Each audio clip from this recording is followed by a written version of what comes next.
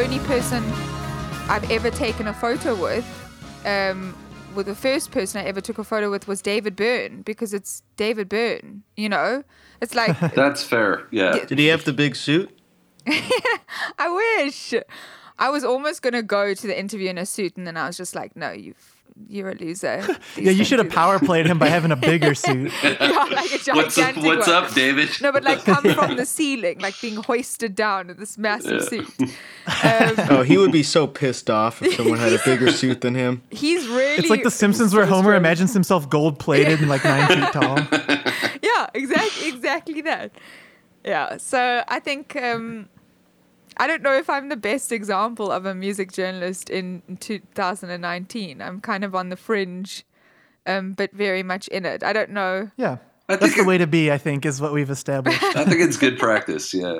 Yeah. But other than that, like culturally, just the joy of being able to identify where a genre started and know where that marimba, instrument came from, and you can hear that sound in synths in electronic music now, and know how much was informed by African music is a joy. I love love getting to trace things back. It's kind of like a nice little archival way to look at music, because it all started somewhere, and I think informing people about that, or maybe it's just fascinating to me, but remembering like history in music writing and in music is really important.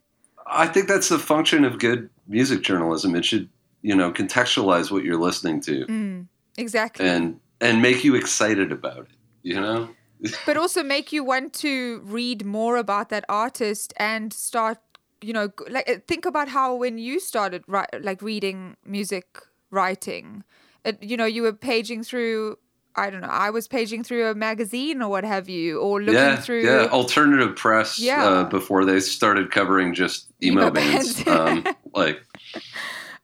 were great. They were really good. I learned about Royal Trucks through that outlet, and nice.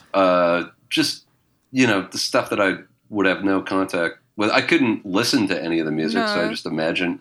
I had to rely on the description to imagine what it sounded like. But yeah, that was my lifeline. Yeah. And I think... and really inspirational. And soundtracks for me as well are a really clever portal, I suppose, just thinking back now, prompted by the question, thinking back now about like how did I find music? I learned a lot about different bands through the soundtracks of the films that I was watching. Because we're talking like The Crow. The Crow. Fucking Stealing Beauty, Cruel Intentions, Great Expectations. That is a whopper. That one is like one of my favorite soundtracks. Yeah. Batman Begins. Yeah, Space Jam. So there's the Space Jam soundtrack. I was looking at that recently because Jay-Z ghost wrote a verse for Bugs Bunny on that. Did he really? Yeah, was he even that album sold alive like then? 6 million copies. Honestly, if you guys... Bugs Bunny was alive when Space Jam was made. Yeah. Yes. If you guys That just was want to shortly do an before his episode death. on Space Jam, Yeah. I would be so R.I.P. keen. R.I.P. Bugs.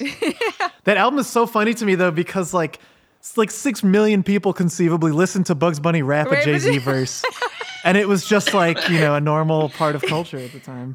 Yeah, although obviously that album is really problematic with the monster R. Kelly, who's like the basis of that entire movie.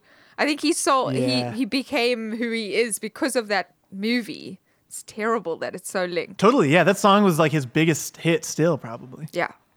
But I think that's an interesting thing culturally is like where did people find the music, and then you look at it now and you're like, oh, they probably have Spotify and all those modes to find it. Whereas when I was younger, it was absolutely kind of what we were talking about earlier.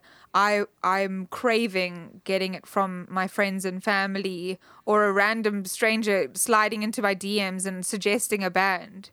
It all goes back to curation, like whether it's the music supervisor for Space Jam or Tristan Bath writing Spools Out column for Quietist. It's good curation. It's like a lot of people's window. Yeah, I agree.